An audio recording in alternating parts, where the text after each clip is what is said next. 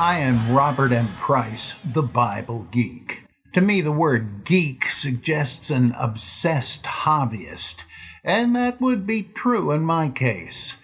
On the one hand, I am utterly fascinated with the Bible.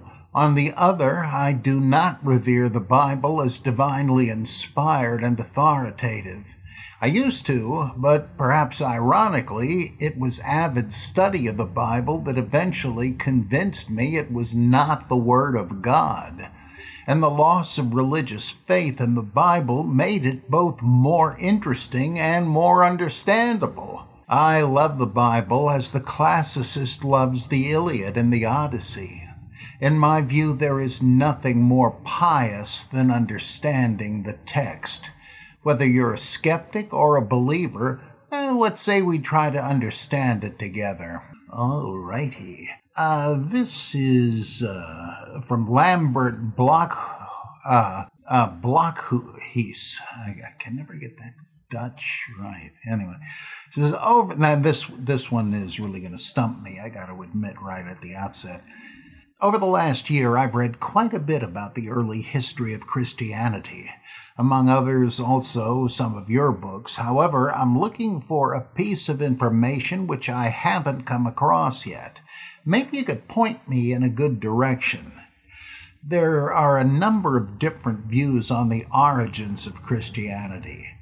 For example, starting with Jesus, starting with Paul, starting with dualism/Marcion, starting even later. Is there a work that gives a good overview of the different models of how Christianity could have started, and which also indicates main characteristics of the different views, key defenders of each of the views, and the key problematic issues with each of them? Lambert, I find myself stumped here. There should be such a book. Maybe one day I can write it. But if there is, it's eluding me. I've read books from all different viewpoints, and it may be the best thing one can do is to just read various representatives and decide for yourself, though that's not what you're asking, I know. But since I don't have a good title to suggest, let me suggest several important books that argue different theories of Christian origins. One is John Dominic Crossan's book, The Birth of Christianity, Discovering What Happened in the Years Immediately After the Execution of Jesus. So, The Birth of Christianity, Discovering What Happened in the Years Immediately After the Execution of Jesus by John Dominic Crossan. One that I like very much is by Rodney Stark, a sociologist. It's called The Rise of Christianity.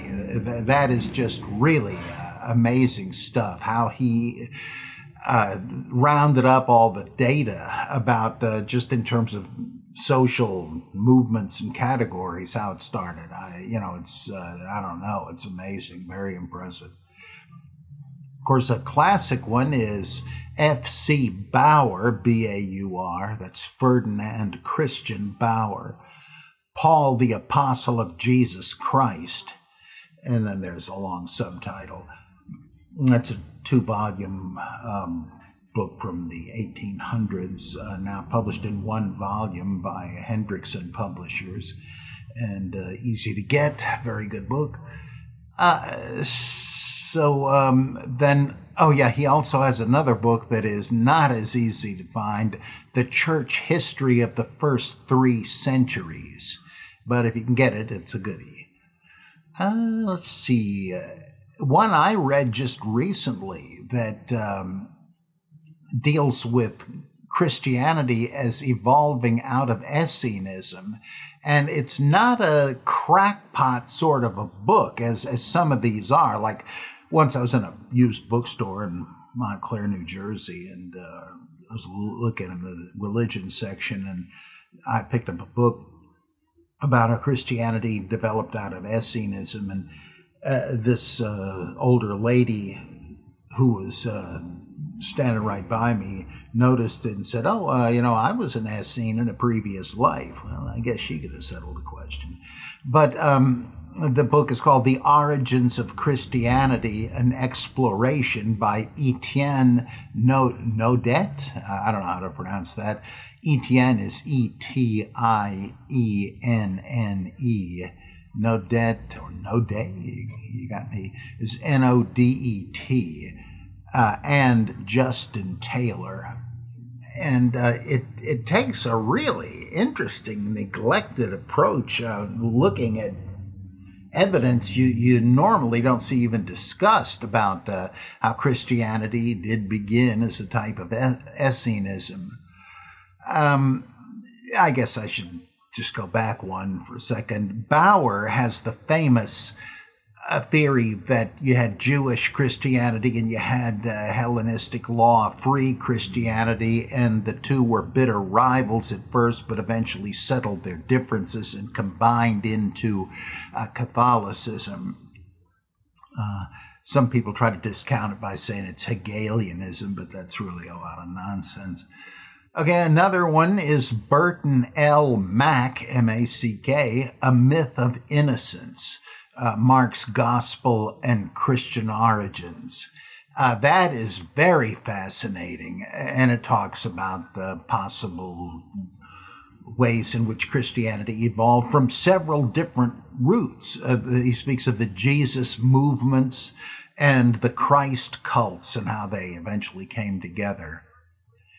Elaine Pagel's book, The Gnostic Gospels, I found really fascinating. She tries to look at the Nag Hammadi texts and to reconstruct from them what the living, breathing Gnostic Christian community was like. And because there's a tendency, it seems to me, among scholars to implicitly treat those texts as if they were just some kind of ancient science fiction novels. But no, as Pagel says, they're the scriptures of a living religion, alive at the time anyway. And it's really good. Now, I don't think she says Christianity evolved from Gnosticism. I know I have read books where people suggest that, and who say that so-called Orthodox Christianity is a kind of a nursery school version of this, and that Gnosticism was prior. And I kind of think that is true, actually, but it's certainly debatable.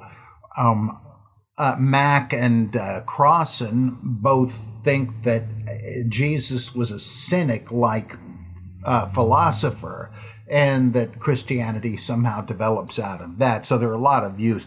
I deal with a little bit of this in my forthcoming book, Judaizing Jesus, where I deal with theories that Christianity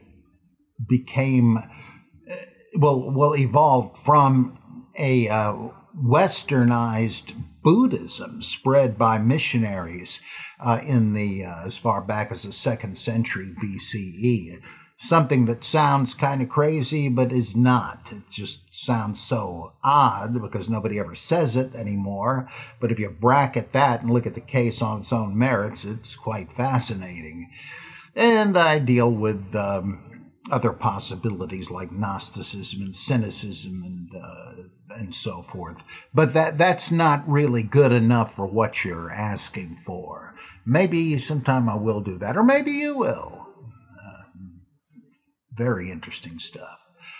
Okay, this is from Jim in Charlotte, North Carolina, where my wife Carol is going down to see an art exhibit in a couple of days. Genesis and Exodus use the term Pharaoh as if it's a proper name, while also referring to the King of Egypt. Ezekiel refers to Pharaoh, King of Egypt. Again, like Pharaoh is the name and King is his title. The same is true in 1 Kings 3:1 and 1 Kings 9:16. The only verses I could find, with one more exception below, that breaks this pattern involve Deuteronomic writers. 1 Kings 11:40 speaks of Shishak, king of Egypt, and 2 Chronicles 12:2, Shishak, king of Egypt, who took treasures from the temple and is alleged to be the actual Pharaoh Sheshonk, I guess it is, the first. 2 Kings and 2 Chronicles refer to Necho variously as King Necho of Egypt, Pharaoh Necho, and Pharaoh Necho, king of Egypt, who is supposed to be Necho II. Jeremiah 44:30 refers to Pharaoh Hophra, king of Egypt. He is supposed to be the same as Pharaoh Apris, although I couldn't find the reason for this identification other than the assumption of a particular year Jeremiah is writing. What's going on here?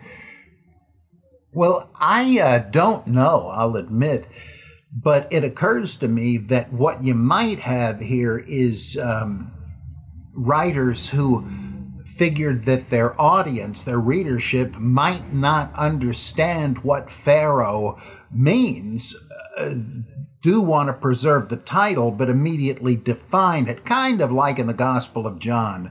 I know that Christ is, I know that Messiah is coming, called Christ. So it might be like that, just saying, well, yeah, this is what he was called, but of course it means he was the king of Egypt. Some didn't feel that was necessary. I'm just guessing, though. Of course, it could be that one of the kings is just called Pharaoh when they didn't know the name, when the story didn't preserve it. And that's always a possibility. But beyond that, I don't know. I'm just speculating. Interesting question. Boy, I'm really kind of not doing too great on any definite answer today. Hey, now, this is from Christopher J. Anthony Palmero. He says, in my last question, Theophilus, I asked about the therapeutai. For this email, I have two questions about the New Testament era. One, in the Amazing Colossal Apostle, you do a survey of the various theories on how the Pauline letters were collected.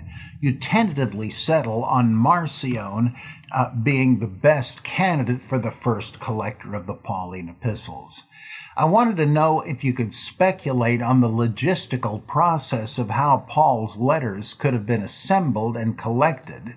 For example, could Marcion have written to various churches asking them to take inventory as to whether they had any Pauline letters, asking them to forward them?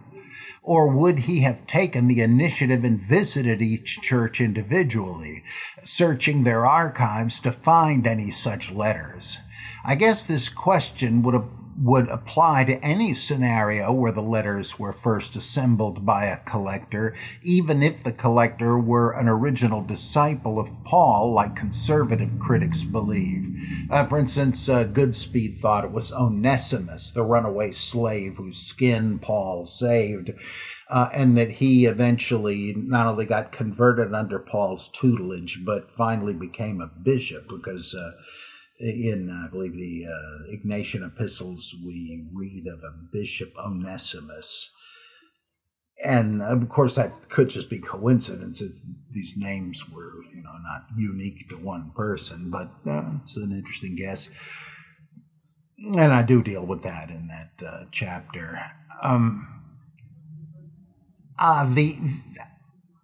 It's easy to imagine that somebody would have gone to those churches, to any church that was believed to have been founded by Paul, and said, do you have anything written by Paul? I'd like to make a copy if you do.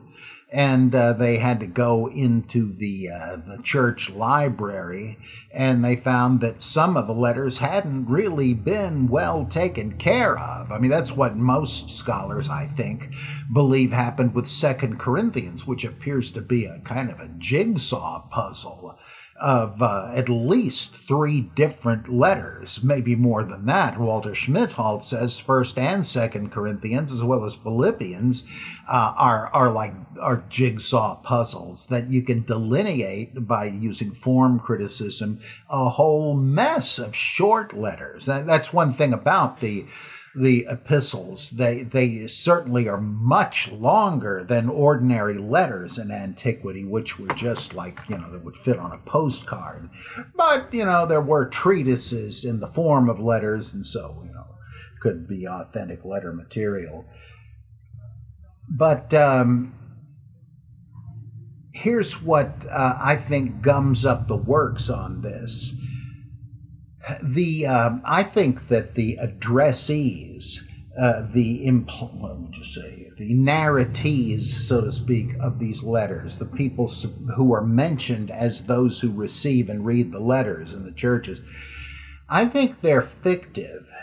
I think that there weren't necessarily any Pauline congregations in any of these cities, and because the first actual Paulinists we know of from external testimony and so on were Marcionites and Gnostics.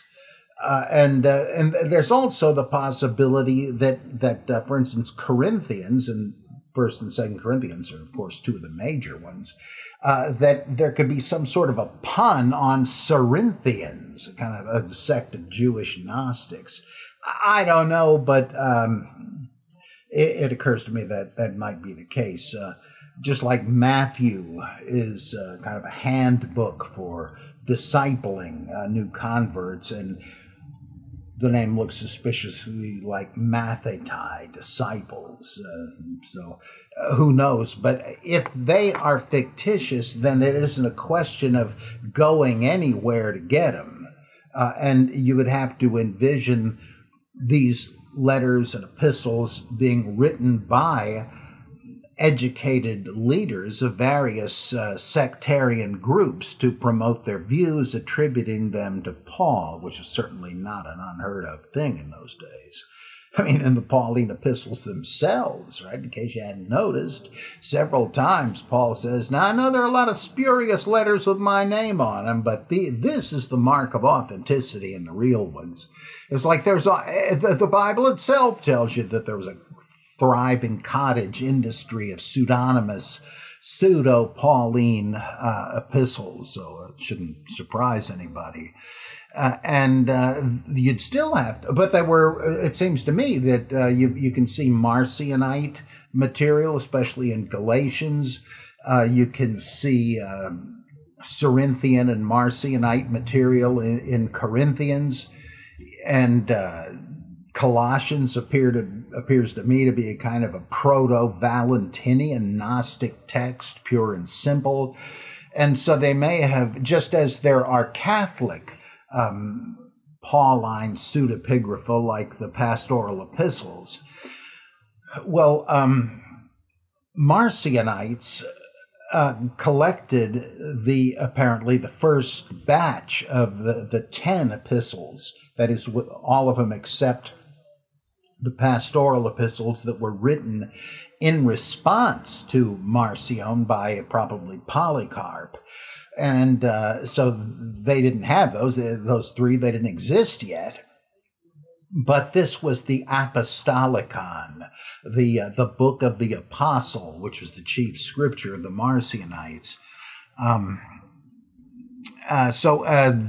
in fact, Marcion was so closely associated with the heretics that you find them avoided like the plague throughout the 2nd century until late, when you have people like apologists for orthodoxy, like Irenaeus and Tertullian, trying to co-opt the heretics by, for one thing, padding out the epistles and cutting stuff out of them that would to make them more Orthodox friendly, and then accusing the Marcionites of having edited them. I think just the opposite is what happened.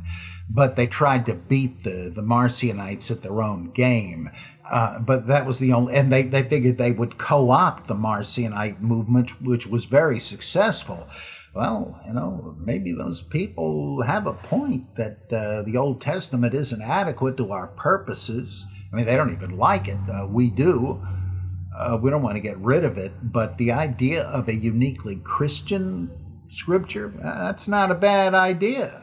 And so they gathered the Pauline material from Marcion, edited it, and picked the remaining scraps that people associated with James, Jude, John, and Peter.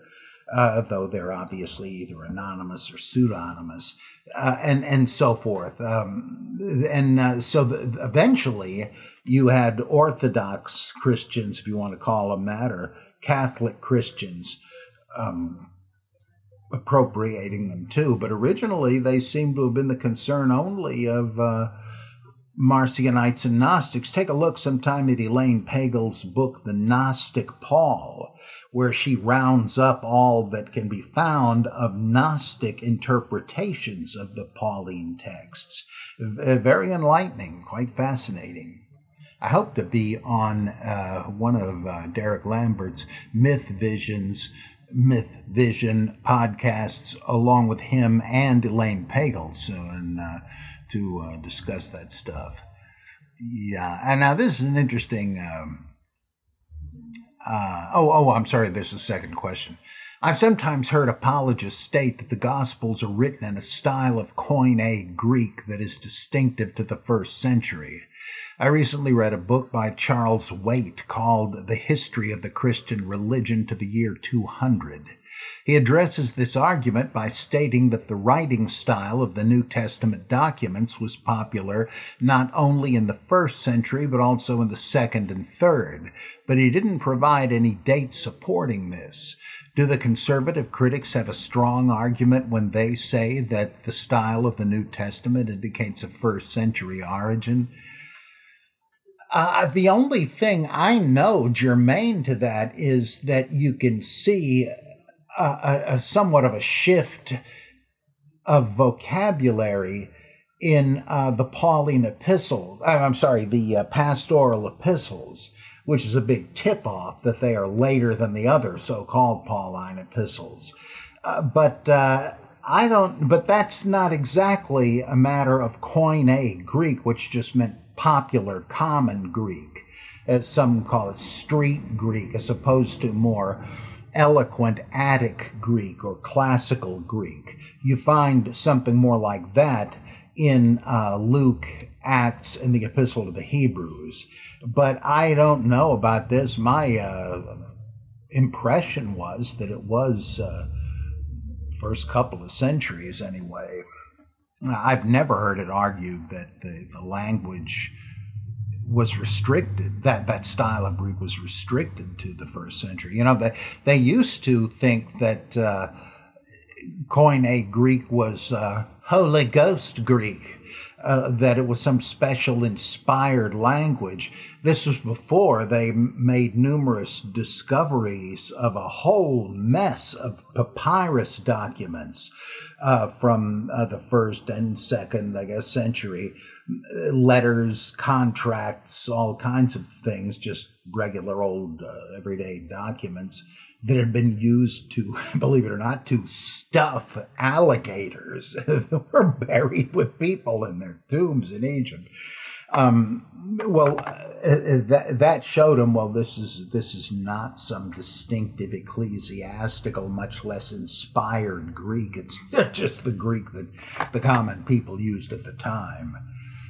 So you don't hear much about Holy Ghost Greek anymore. Personal note, Thank you for all your work over the years, and you have been more like play, I'd say. And you have inspired me to begin my own small show on the late origins of Christianity, following the radical criticism of people like yourself, Edwin Johnson, Gordon Rylance, Walter Cassels, Herman Dettering, the Dutch School, and many others. Bravo! You're warming my old heart here. That's mighty glad to see somebody else spreading the good news. Hallelujah. So thanks, Chris. Let's see here. And this from, I scroll down. I think this is from Virachana Ashura, my Hindu pal, and a frequent contributor to the Journal of Higher Criticism. In the past, on the Bible Geek, you have occasionally discussed religious experiences in a way that is not condescending. I would like to present a minor experience and how I understood it for your consideration and discussion. I was first familiar with Tolkien's The Hobbit from the Rankin Bass animated version I saw as a boy around 1978 when I was 10. I read the book shortly thereafter, and this was followed by The Lord of the Rings, and a few years later, The Silmarillion. As background, I know the character of Galadriel is fiction. I did not see all the more recent film versions in the theater. When I did watch The Hobbit, The Battle of the Five Armies from 2014 at home on video, I did not expect the scene where Galadriel banishes Sauron, as this is not in the book. You can see this on YouTube. My reaction to this scene was visceral. My hair stood on end, and I had goosebumps and spontaneously started chanting a mantra of victory to the Divine Mother, Shri Ma, Jai Ma, Jai Jai Ma. This constellated the Durga archetype of the wrathful mother in my subconscious, and this was projected with a powerful emotional charge onto an image that I knew was not only fiction, but not in the legendary Matrix as an aspect of Devi, goddess, in other words. What would not be understood by those of the Abrahamic faiths is that it does not matter if this is real, and that does not invalidate the religious experience in itself. This is one of a number of divides between Hindu and Abrahamic thought. The assumption, of course, as opposed to those cynical new atheists who wish to liberate us from such primitive sentiments as I experienced and replace them with censored social media as sacred texts and bad streaming programs on Netflix pushing intersectional feminist Mary Sues as our synthetic goddesses, is that there is something transcendent to man's mental categories there to be projected. But there is fluidity in how man relates to that mysterious quality, even if one would argue there is a hierarchy of value that applies to that spectrum. To quote one modern Swami, Hinduism is not a historical religion. If somebody were to prove conclusively that Krishna, Rama, and the various gods of the Hindu pantheon never existed, most Hindus would not mind in the least, and the religion would continue to flourish as it has done for so many centuries. However, to the devotees of Krishna, he is as real as any of their friends or relatives or children, depending on how they regard him, as friend, relation, child, or lover. This is from The Complete Life of Krishna, based on the earliest oral traditions and the sacred scriptures. It's on Kindle. This is found already in the Krishna tradition in the Bhagavad Gita. 7:19 through 22. At the end of many births, the wise man comes to me, Lord Krishna speaking here as Brahman, realizing that all this is Vasudeva, the innermost self. Such a great soul, Mahatma, is very hard to find. Those whose wisdom has been rent away by this or that desire go to other gods, following this or that rite, led by their own nature. Whatever form any devotee desires to worship with faith, that same faith of his I make firm and unflinching. Endowed with that faith, he engages in the worship of that form, and from it he obtains his desire, these being verily ordained by me alone. Verily the reward that accrues to those men of small intelligence is finite.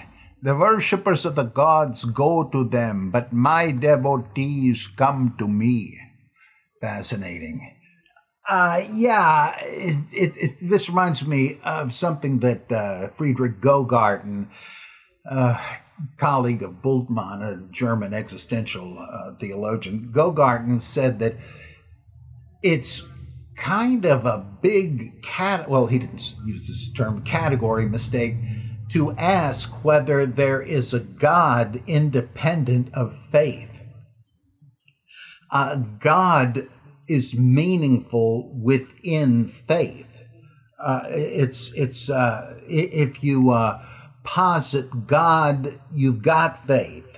Maybe not the most profound or whatever, but if you admitted you didn't have faith but you believed in God, what the heck are you saying? That you don't, and if you have faith, you don't set it aside to talk about whether God exists. I mean, you got that covered already, don't you? That sort of occurs to me here. I think of a passage in one of the Psalms that God dwells enthroned upon the praises of Israel. Yeah, God is a function of worship. It's like numbers are a function of mathematics. So is there a God, you mean orbiting, like the moon orbiting the earth? Tillich would say that's blasphemy. Even to say God exists is blasphemy, because that reduces him to a thing that stands out differentiated from the ground of being. And ever since Aquinas, we should have known that God is the ground of being. God is being itself, not a being, much less the supreme being. Now, why and how do we speak of God? Tillich and Bultmann said that mythology is the irreplaceable language of religion. It doesn't describe anything exactly, but it catalyzes experiences of a deeper kind than reason can access. I think Jung would say the same thing. The archetypes, do the archetypes exist independent of you? Well, not really, but yes, in another way they do. They're the archetypes of the collective unconscious that everybody shares. Now, how do they do that? Is it some sort of mystical thing? Well, yeah, I guess you could quote different things from different parts of Jung, but I tend to go with Don Cupid's interpretation that Jung is basically just talking about the hard wiring of the human brain, similar to what Jerome Bruner talks about as inborn language function. And I've had experiences like this, even not believing in God.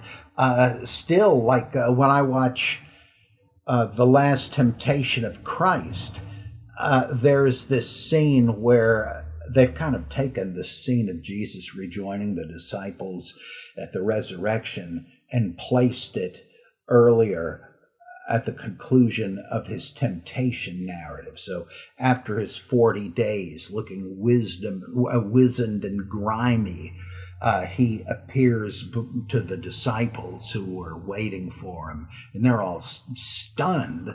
And he holds up this primitive axe that John the Baptist gave him to chop down the tree. You know, the axe is already laid at the tree's roots, as John says. And he hands it to Jesus in a vision and says, "Get to work." And so Jesus says to the disciples, "Once I believed in love, now I believe in this." And the disciples all bow the knee to him, including Judas, who finally believes, and he extends his arms like a cross and kneels and says, "Adonai." Like, even thinking about that scene gives me the chills even now. That just doesn't presuppose any ontological decisions. It just creates those experiences. And I think the I am statements of the Gospel of John do that real well. They're sort of spine-chilling. Your brother will rise again. Oh, yeah, right. I know. At the resurrection of the last day, everybody will rise. No. I am the resurrection. Boy, somehow that is spine-chilling. To go to another field completely, you remember Close Encounters of the Third Kind? It's pretty spiffy when those little globes of light are whizzing around the Devil's Tower, and the NASA guys are applauding, and they are just thrilled. And the show seems to be over, but behind the vastness of the Devil's Tower, suddenly this huge mother ship comes up, and they all are absolutely stunned. It's the Mysterium Tremendum. One guy runs to the porta potty to vomit. He just can't stand it. The others are sitting there slack-jawed and wide-eyed. Or when Dorothy and her friends see the great and powerful Oz, that's the numinous. You don't have to believe this stuff is actually real. I'm not even sure if that makes any difference to the point at issue. Ronald Eyre, in an episode of the documentary series The Long Search, asks a Zen abbot, "Does the Buddha actually exist? I hear all sorts of opinions out there from Buddhists." And the abbot says, "Well, for those who need him to exist, he exists. But for those who don't, he doesn't." Something's going on there, right? So you can take a phenomenological approach to it that is entirely wholesome as an experience. And I don't think you're kidding yourself. That doesn't prove anything. But again, who said that's important? Okay. So bravo. Let's see. Okay, this is another one. Hello, this is John the Not Disciple. Not to be confused with that other John. That's why I have that name. Sort of like Judas Not Iscariot. Right? I was listening to the show where my last questions were answered, but before I get to my questions, I wanted to reply to some things you said. When it comes to the view that the ancient gods were just there so you could get a good harvest or win a battle, reminds me sort of a kind of mob boss. You scratch my back, I'll scratch yours. But if you don't, you're in a heap of trouble, so you better praise us. That sort of blunt idea of God seems to change as the God figure in religions becomes more of a cosmic philosopher figure. That's just what Magneto says to the Senator in X-Men. I've always thought of God as a teacher. Interesting. See, to me, this reeks of priestly manipulation of the flock, sort of like an ancient world Nigerian prince scam, or a "you have won $1 billion" type of deal. Yeah, though, wouldn't you say that it's the mob boss version of God that has more to do with keeping the faithful and the stupid in line, bullying them into religiosity? But whereas the philosopher God, or the God of the philosophers, is more elevated and less useful to use for priestcraft. It's more elevated, and in fact, you can see what I'm getting at when you think of African religions, where they tend to believe, many of them, that there was a sky god who created the world, but he got sick and tired of humanity and left. So he exists in some transcendent form. But in the meantime, we poor mortals are stuck dealing with his subordinates, the heavenly bureaucracy, the god of this, the god of that, in charge of this or that department. That it seems to me that after a while, the cognoscenti do not necessarily just have a cynical, manipulative lack of belief in God, but it's just a hoax perpetrated. Rather, they realize that this can't be right. If any of this God language means anything, God can't be like this. But it is important that the rubes and slobs listen to those warnings and threats and so forth. Okay, anyway, as for your comments on Karen Armstrong, I got that impression of her when I read her book on Islam. What impression was this that I gave? I said I am not much impressed with her. She is doing a kind of a idiot's guide to religion, and she's a PR person.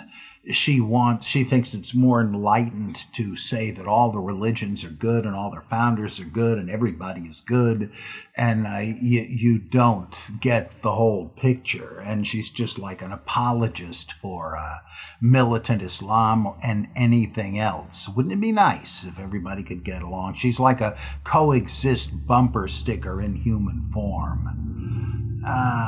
Let's see. Okay, the book, while being interesting and a good read, had some problems, most notably her simplifying and watering down various aspects of Islam. There's a lot that she forgets to mention that would change the whole book. Amen. Now on to my questions. 1, were any of the towns Jesus visited real? For instance, Nain, Cana, and the others? To me, this makes the whole story unreliable and full of holes. I remember Ken Humphreys saying that they didn't exist at all. What says the Bible Geek? Well, the great Frank Zindler is also rather skeptical about that. He doesn't think there, well, I should say he thinks there was not a Nazareth or a Capernaum, for instance.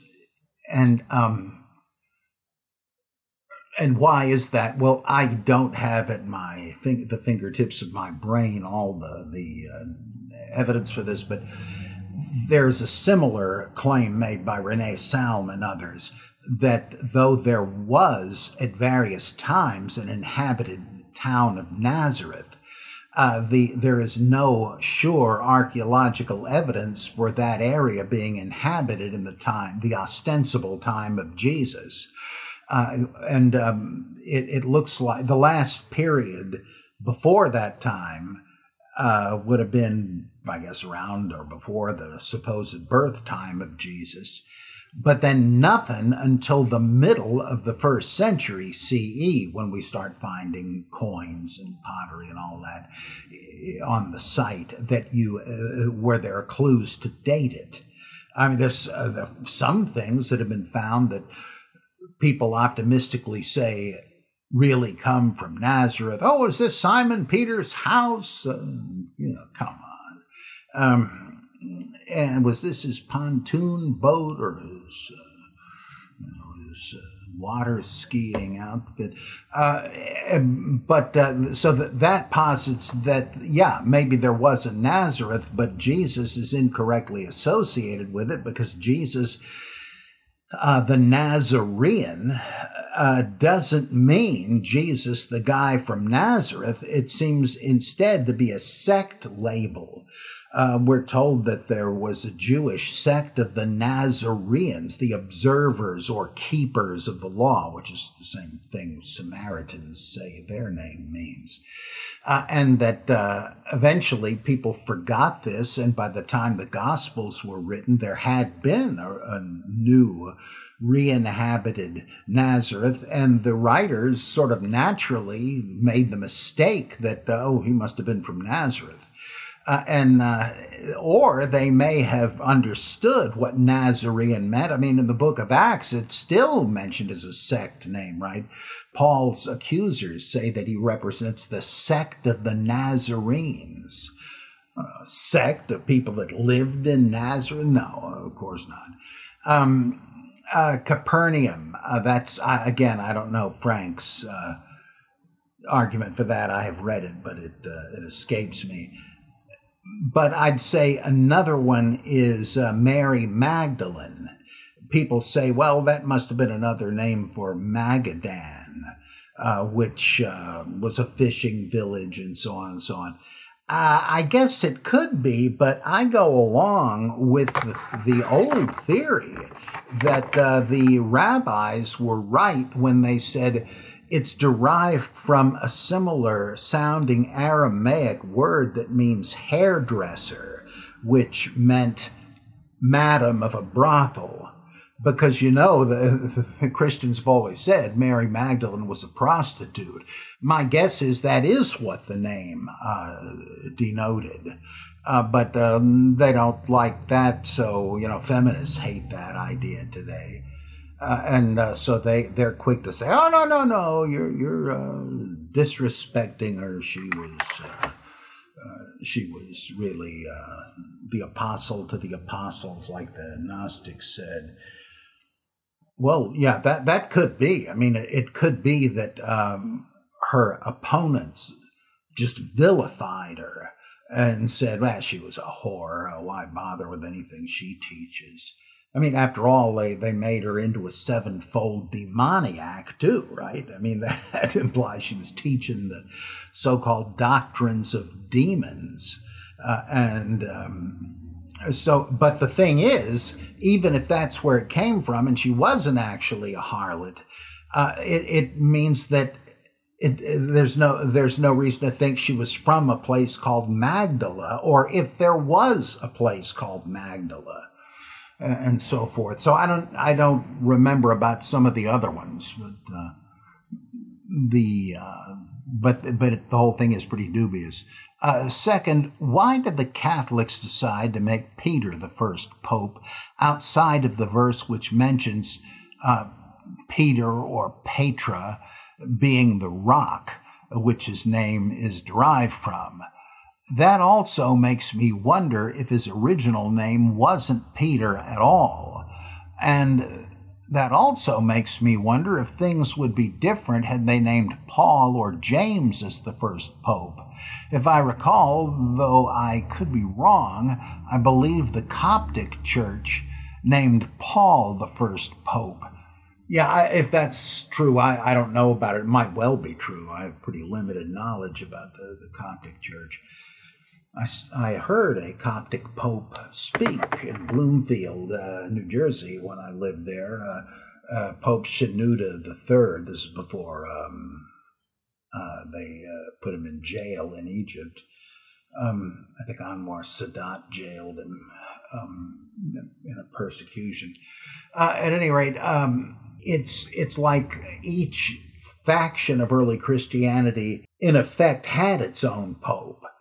Because Gnostics all claimed that they got their teaching from Paul, though some named others like Mary and Martha, or Mary Magdalene, or James, or Peter, or John, son of Zebedee. But supposedly they said that their teaching derived from Paul mainly. Did it? Well, I wouldn't be surprised. As you know, I think Paul was Simon Magus. But even in the book of Acts, whatever leadership role Peter had in Jerusalem, he forfeited when he left to flee persecution, and James is the head honcho. And he certainly becomes, if you want to use the word, the Pope of Jewish Christianity. And so there were different figureheads, and there were probably yet other ones. And I think you're right. There's some question as to whether Peter and Cephas are supposed to be the same guy.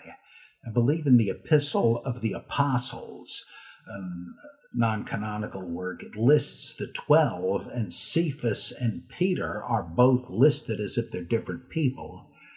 Maybe they were. Okay. Third, what will heaven really be like? Do any Bible writers, I guess you mean, actually know, or is it all up for grabs? I don't think they tell you about the New Jerusalem, which seems to be an earthly substitute for heaven, that God has now made his dwelling with men and women on the earth.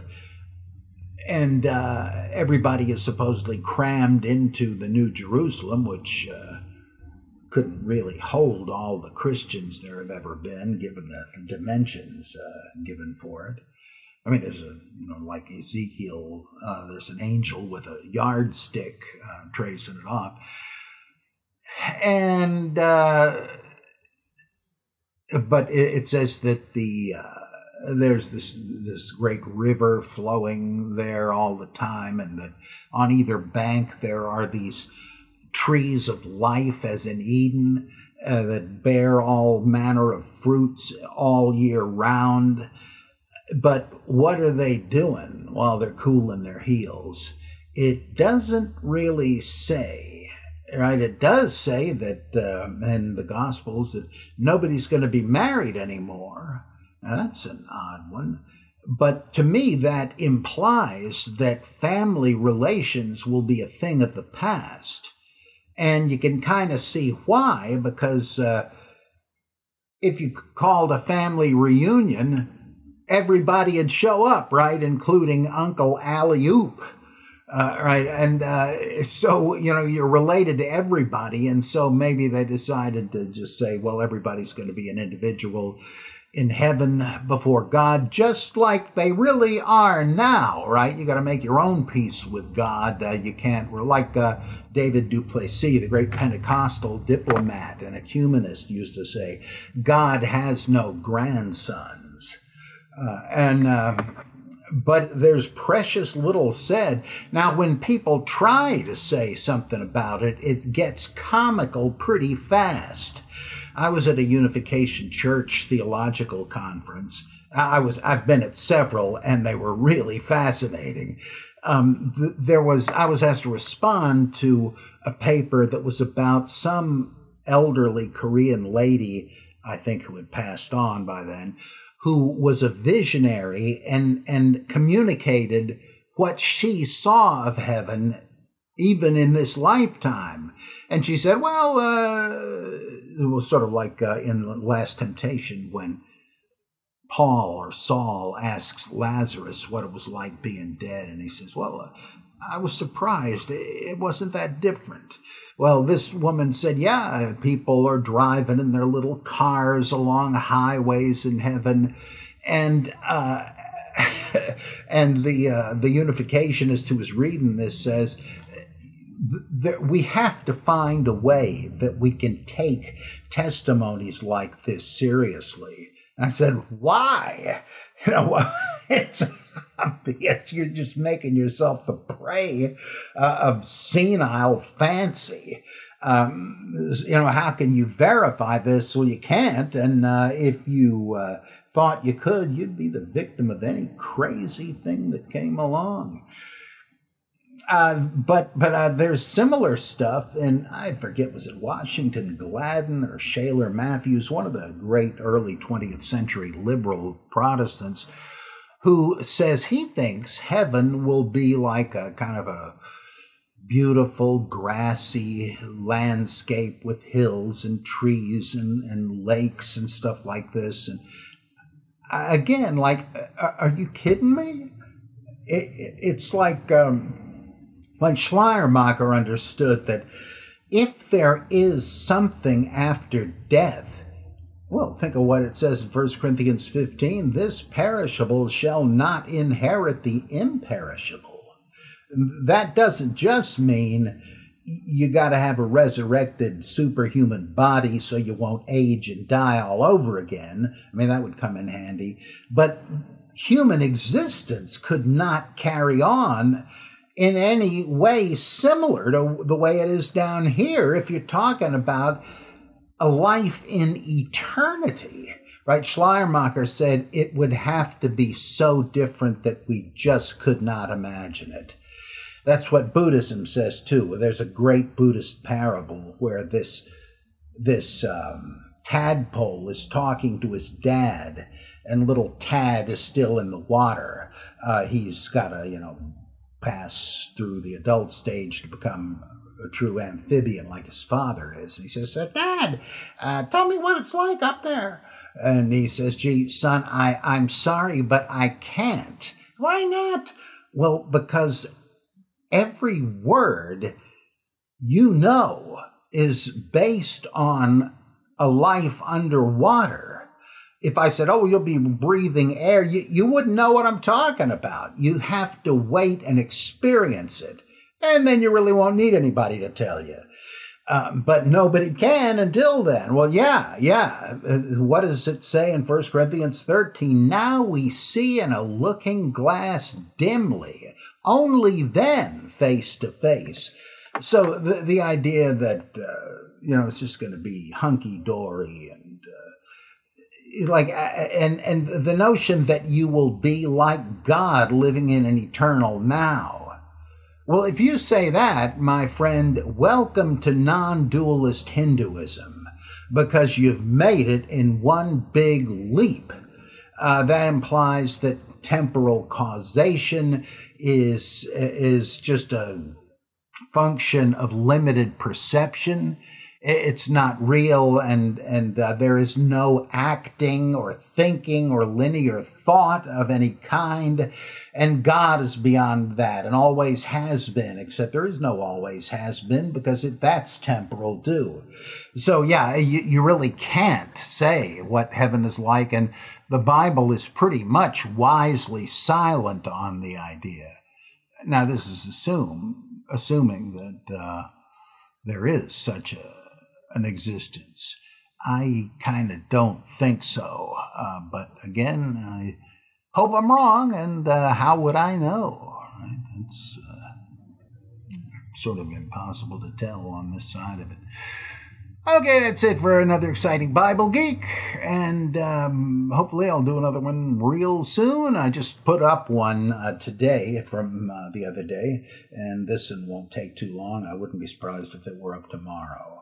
So keep a lookout for various books by the old Geek that are soon to come out, like Judaizing Jesus, which I mentioned earlier, and also Merely Christianity, a systematic critique of theology, and When Gospels Collide.